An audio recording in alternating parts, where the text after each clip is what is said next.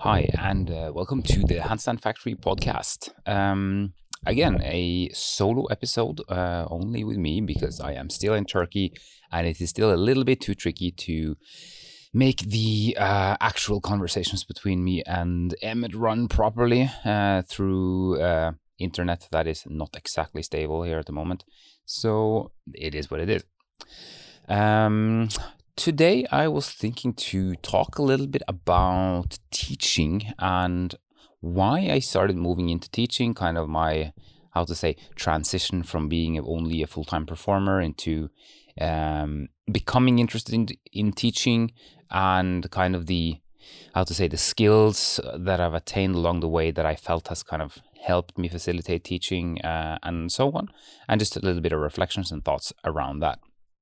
So, when it comes to teaching itself as kind of a concept, of course, teaching relates directly to learning. And I think if you listen to this podcast, you're probably interested in learning in some aspect or other.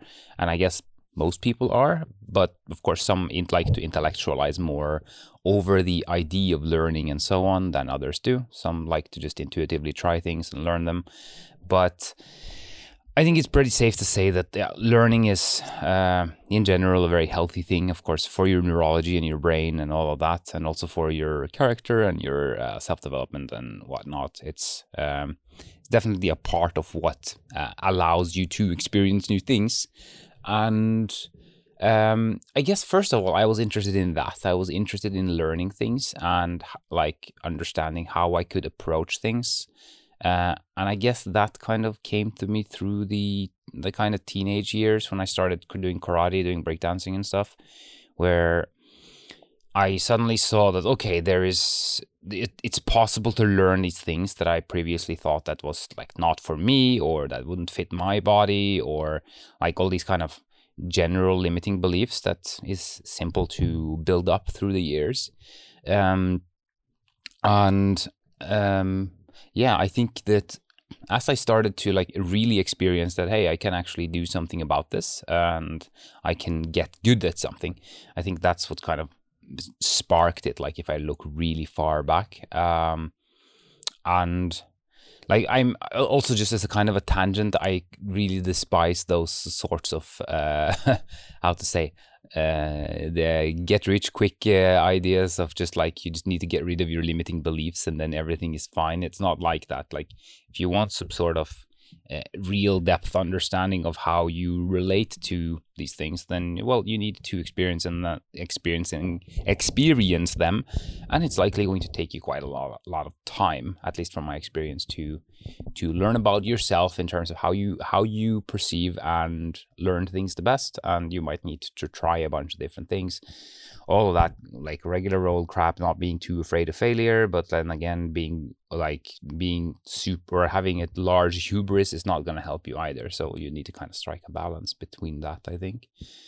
But yeah, looking at those things kind of, and like how I was learning, I got increasingly interested in like how just the learning worked in general, like kind of extrapolating that into some sort of wider format and then being able to apply that and teach others. So I think my first teaching experience was in karate when I was maybe 16 or so. And there was a shortage on higher degrees or higher graduated people in my karate club in my tiny hometown. And the teachers basically asked me if I could kind of be a replacement teacher or a kind of like a teacher if in case they didn't come, because they saw that I was there notoriously and I would always kind of be practicing. So I started teaching then a little bit. Of course, it was very limited. I would just basically repeat the same vocabulary that we had been taught and so on. So it wasn't really, I wasn't adding much to the mix. But then again, I was 16 and I was very happy to be able to try this and like to gain the the trust of leading the group, and it worked out reasonably well. And I enjoyed being in that position. And of course, like being in that position is like, okay, you are leading a and facilitating a sort of an activity, and you need to know what's going on and what you're trying to achieve. You can't really try to step outside of the boundaries of the level of knowledge you have and so on. But it was interesting to at least be able to try and experience it. And looking at how I later got more into actual teaching on kind of a professional level, I think this has had quite a lot of impact in sense, simply because like I was exposed to it on an early age from kind of a very simple format, which then got more and more complicated and more kind of geared towards my specific interests as they developed as I became an adult. And also when I'd been doing breaking for a bunch of years, and I was teaching a little bit of, basically my job when I lived in Oslo for the last couple of years when I was there was just being a breaking teacher for kids. When I worked for this small dance school that had courses for kids around Oslo, like basically connected to the various schools and like after school activity, I would go there and they would be signed up and we would have classes. So I've taught a lot of kids through the years, and like also connected to that, I was teaching at this one culture house, a pretty large one in Oslo, where like I also got to teach like a little bit of just basic acrobatics and stuff because they needed an extra kind of quote unquote circus teacher, even though I didn't know anything about circus at that point. But basically what they needed was a person that was good at controlling crowds of kids, and I had become decent at that over those years of teaching kids. Because it can be quite chaotic, and it's a very different methodology and a very different frame of thinking that you need to be in when you teach kids, of course. Since at least what I found to be quite effective when teaching kids was making it more into games, making it more into kind of like simpler and shorter chunks of information, no real intellectualizing, and making it accessible so that everyone could get to do some stuff, making it into a game and making it reasonably fast-paced so that you don't have a couple of them that run off and climb up the walls and go all kinds of crazy. So I think that also had like a good impact onto like, or just giving me more kind of experience in the bag for teaching. And yeah, fast forward some years, finished circus school, or even like middle of circus school was the first time I taught a workshop in Finland. It was in 2010. I was invited over there to teach a handstand workshop, and I put together something because like I'd never really done a workshop before.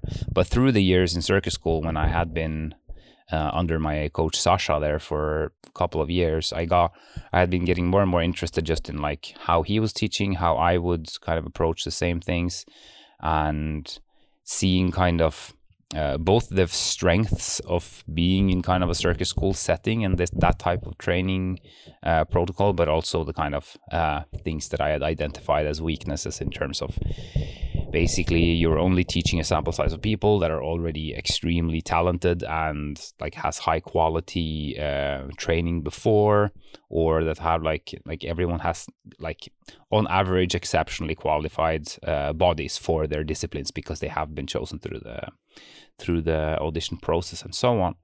And when I taught my first workshop, it's interesting because I just mashed together a bunch of things that I was interested in at the time, and some of it worked, some of it I have kind of gotten rid of over the years, of course. And I think my methodology and like what we've done with Handstand Factory and stuff has like really changed this, but the aspects are a lot of the same stuff. And of course it is handstands, and even though as we talk about a lot on this podcast, like there is no like ultimate way of doing anything, there are slightly different approaches and so on, but in the end, like it's handstand, it's all rather uniform, like it all exists within a certain spectrum. You find very little effective training that is outside of that specific spectrum. If we're talking about like if you want to learn a kind of regular route of hand balancing, straight one arms and so on, like you're not going to go and play handball to learn that. Like, that is too far away. You're not going to get anything from it. Again, like more similarly, like, you wouldn't go to gymnastics classes either if your goal was to learn a one arm specifically. It would be closer on to the thing that you wanted to do, but it wouldn't be exactly that, and so on and so on. So it's like, it's a specific discipline, and most people teach, I would say, most of the same stuff. And I would argue that it's often more about methodology that is different between people than the actual technique. Like, that there are, most of the aspects are rather similar, if not identical in many cases. Not all, but there's quite a lot of similar stuff. Anyway, through, like, I got more interested also in just like the details of this discipline, because I saw that, like, hey, there's a lot of just nerdy, tiny details in here. Started to look into all the anatomy and all of kind of how the shoulders will function, and like, I went through just reading a bunch of information, some which was good and some which was not exactly great when I look back at it, but at least I started to get like a wider like understanding of like how these or how it's relating to just the body, and how bodies are not necessarily the same. And I think like when like one of the, or some of the most important things that happened to me as a teacher was basically like going out of the circus school bubble, where, I mean, if you like, of course, not everyone can handstand super well or do one arm in like the circus school I was in or my class, but most people, ask them to go on their hands, like they could comfortably get up. They could, like, there was an ability level for most people that would make it so that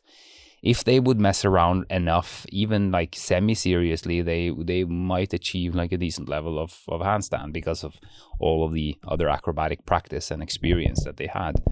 So stepping outside of that and seeing that this isn't the case among people that haven't trained this type of discipline, just as I would suck if I went into a maths class because I haven't done any mathematics. So when I was teaching my first few workshops, I did encounter a few problems, which I'm very grateful for happening. Basically, just seeing that, like these people are not able to do a general, just like they were climbing up the wall. I was showing stomach to wall handstand in my first workshop, and then they get to the top, and some didn't dare to go up, and they asked me, "Yeah, but how do you get down if you fall over?" And I just say, you twist down. And then like I just realized that twisting down means absolutely nothing to this person in front of me, and I needed to solve that. I needed to find ways of handling these various situations, which had to me become rather blind. Like I did not any longer see them as issues because I had not had, like, of course I had experienced the problem of standing on my hands when I learned, but I hadn't experienced like a large degree of fear, for example, of falling over, or I hadn't experienced like the feeling of not being able to carry my body weight because my arms were not strong enough to do so, and so on. I hadn't experienced shoulders being like literally too tight for someone to do a kick up. So I started seeing these things and understood that, okay, well, here we need to do some work, and here I needed to kind of figure out a lot of stuff, try out a lot of stuff, and start developing kind of a framework for a methodology. And like I back then I didn't, of course, call it a framework for a methodology at all. That is words I'm using now, like reflecting back onto it. Back then I was like, oh shit, I need to make sure that I can contribute something to these people that are coming to my workshops, because they see me as some sort of authority on the field, and I need to be able to help everyone and not just like the 5 out of 15 people that already have what's needed, and then you tell the rest of the people to do push-ups, or like, okay, yeah, you need to do more wall handstands. I wanted to have like more, more intricate answers than so, simply because like it's a frustrating and it's very can be a very confusing practice at first. So I wanted to have better answers in general, or better kind of approaches. And yeah, like as I was of course performing, or like being in school and started performing and so on at the same time. So and I still found that interesting, and I still do. But teaching, kind of like, I must say it has become equally interesting. And I think that one of the reasons why it's become equally interesting is, I mean, one which might sound like I'm trying to be some like good Samaritan or anything here, but like I really think that first of all, it's just like there, like it. I think it's really fun to do handstands. I think it's an interesting practice, and it's something that gives me quite a lot as a person. And if someone else can do that as well and enjoy themselves with it, I think that's great. Like that's basically the first kind of stepping stone in for the entire thing, I think, because you find it interesting, I find it interesting, cool. Well, then you learning this might net you a bunch of interesting experiences with you or with that.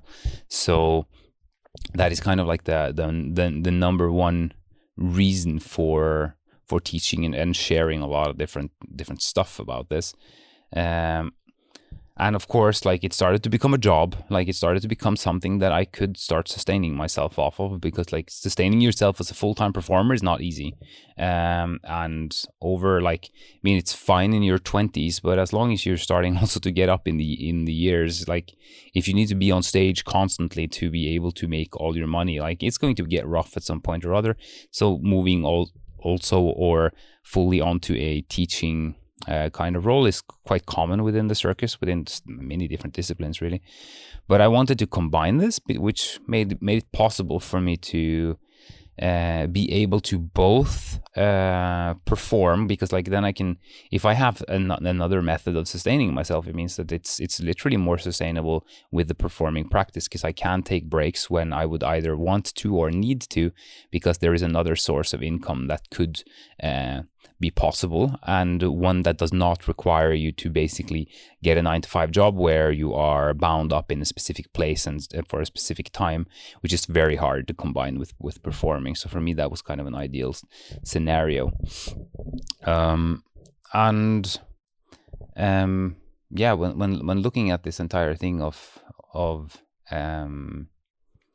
sharing knowledge and being able to essentially teach, of course there is the the difficult balance between, of course there's a lot of this stuff that you can find for free out there. There's a lot of the stuff that you can literally just go on YouTube and you get really good tutorials, and I'd say that there's quite a lot of very good stuff out there. We were talking about this on the podcast when we had Yuri Marmerstein over, and that you can literally learn it by spending like $0 on this entire process. That is possible, and I respect that, and that is something that works very well for some, maybe not as well for others. And I think that's why it is good with kind of coaching and teaching alternatives, because again, people have different learning styles, and it, like, the fact that some people are obsessed and nerdy enough to go on YouTube and just basically find and trial and test things and become really good without any coaching, like a lot of those people kind of like, or from what I've seen, kind of become very smug and go like, hey, yeah, but I am self-taught, and check out how good I became. And like, well, like, you don't need to put other people down just because they'd like to work with kind of a different type of approach. And again, this is different. Like for me, for example, like I want to do some like, there's a couple of dance styles that I'd like to learn. I'd like to go take classes. I could probably get pretty good at it just by looking at YouTube and just like practicing through that, but it doesn't strike me as interesting as going to take some classes when I get back to Stockholm, for example, which I have planned on doing. So it's just different, and it doesn't mean that you are a more glorious person just because you chose to do it in a specific way that suited you.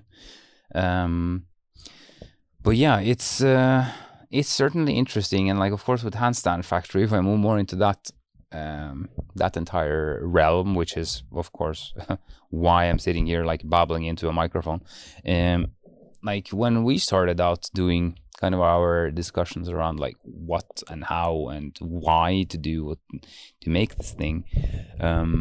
I guess it was between me and Emmett that we had similar approaches, we had different approaches, but I think the fact that like we still to this day find it interesting, and I think that is the most that's the most important thing to me. Like, if I was completely bored of teaching, if I was bored at like looking at fucking scapular muscles and how they relate to this and that, whatnot, if this was genuinely boring for me, I think I would struggle to keep my interest up, and it would become basically something I do to make bank, and just try to ignore on my free time, or just try to not have in my life to as large of an extent as I do now.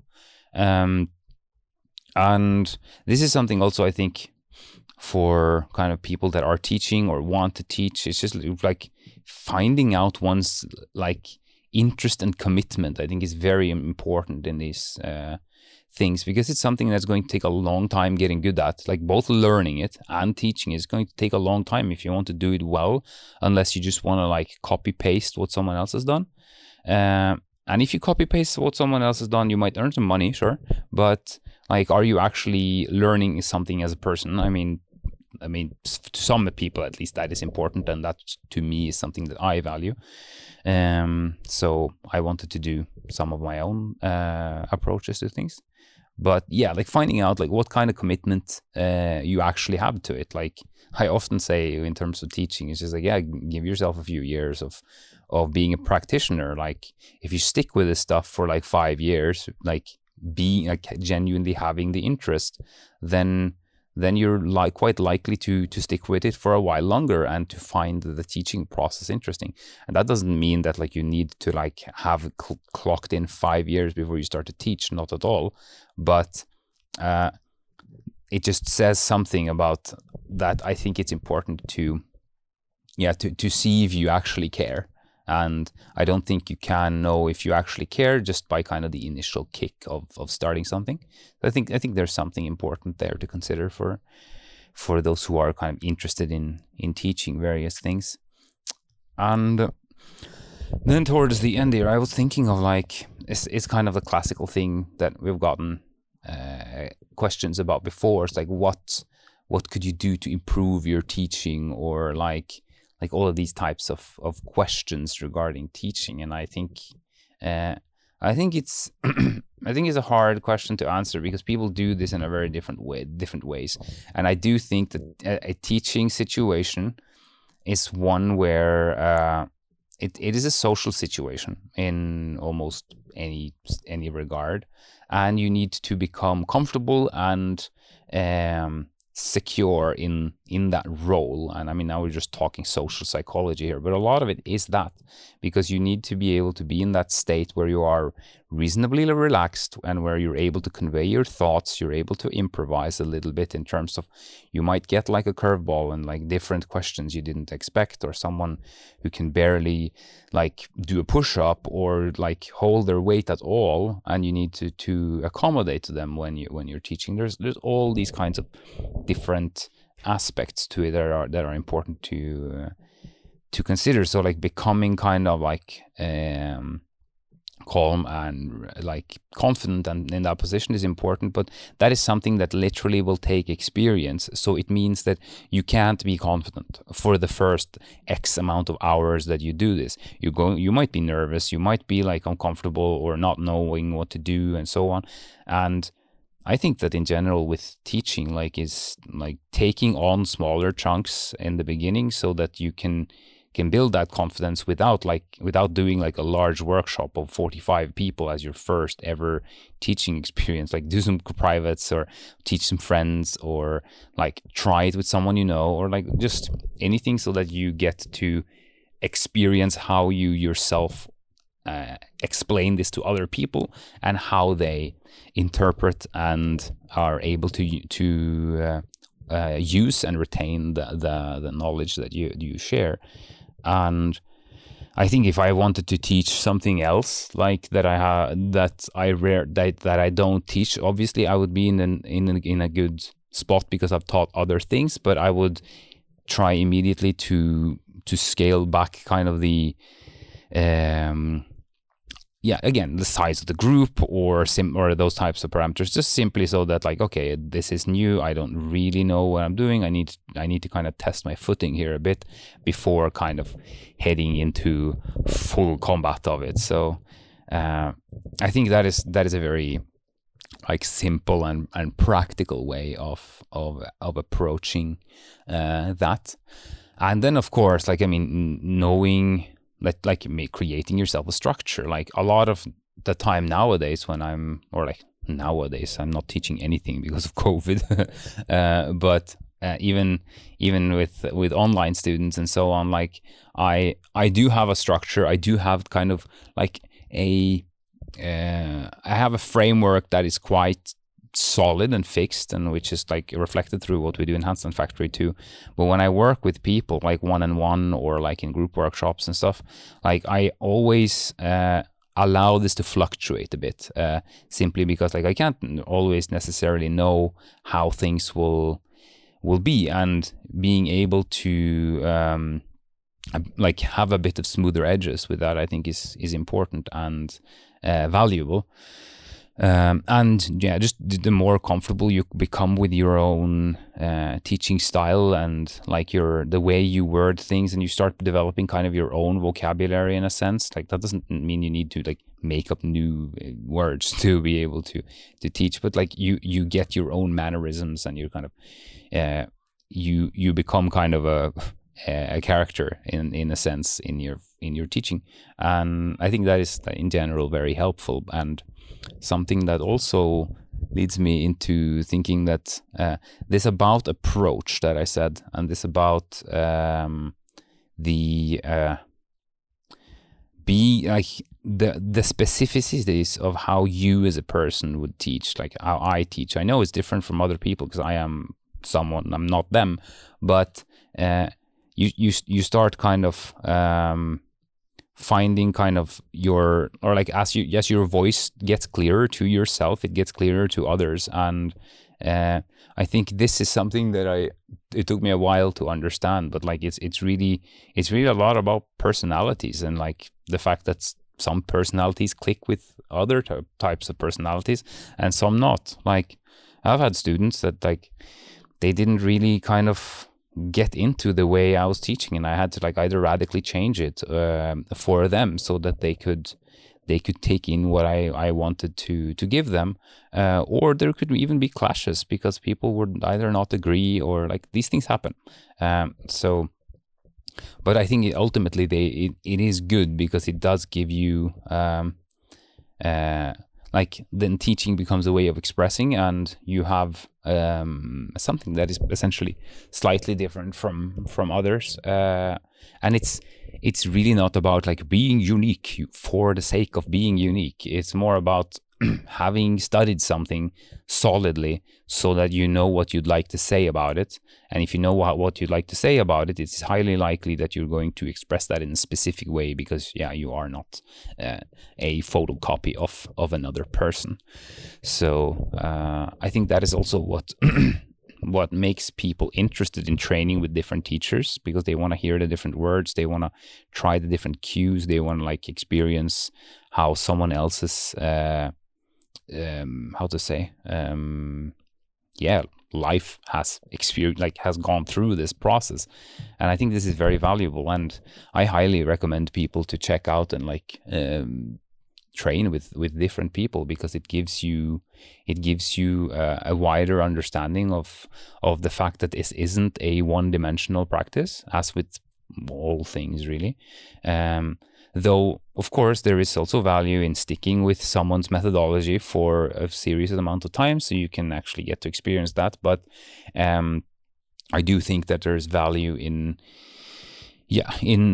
trying out different ways of thinking, as long as you're kind of rooted from the idea that like we're not trying to reinvent the wheel here. No one really is. It is more about modalities. It's more about words, specific kind of expressions of how things feel, which might be more fitting to one person than another.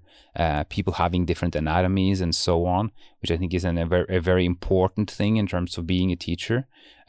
Which also I've seen, it's one of the things that has kind of been one of my gripes with hand balancing, is that it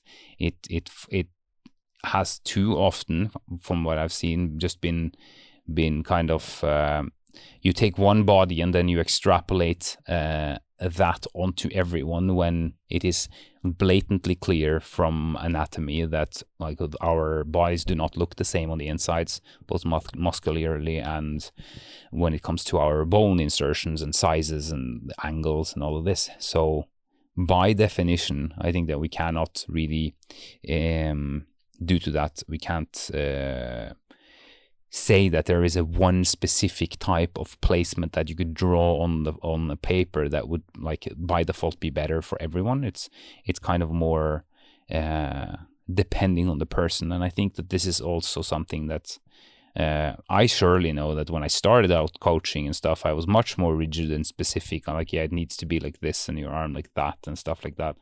And then suddenly, like some months down the line, like someone showed me a video of completely the opposite, and like the person is much better than me, and I'm like, okay, maybe it's a variation then, and maybe it's up to preference, rather than this being some sort of like robotic or like a robot production line facility where everyone needs to come out looking exactly the same, which again also goes very much against the artistic side of at least in the circus sense of things, which I find hilarious, because the circus is also kind of enforcing that kind of code onto people, aka the federation, as we've talked a lot about.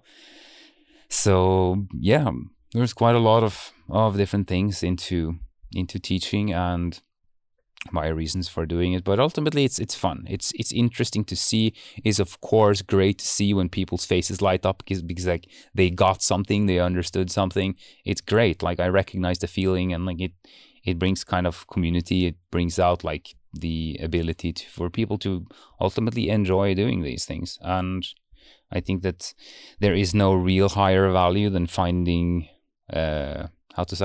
joy in doing it for the sake of its own, in the sake of now I'm just can't speak. Finding joy in doing something for the sake of just doing it. I think that is something that gives you a lot of kind of fuel and driving force over time to keep it going, regardless of like if you become the best of it or not. Like it's much more just about like allowing yourself, or allowing it to become a practice with which you kind of basically have a good time and have a bad time and experience yourself from a lot of different angles. So that is the end of my rambles, because now I'm going to go and lift a bunch of shit here in Turkey. Cheers! The Handstand Cast is brought to you by Handstand Factory and is produced by Motion Impulse. Thanks for tuning in. You can find a full transcript of each episode along with the show notes and any relevant references on handstandfactory.com/podcast. Thanks to Isaac for editing and Jordan for transcriptions. Music by Daniel Horwath. If you want to support the show, you can buy us a coffee on buymeacoffee.com or consider starting one of our Handstand Factory online programs. Links are in the show notes.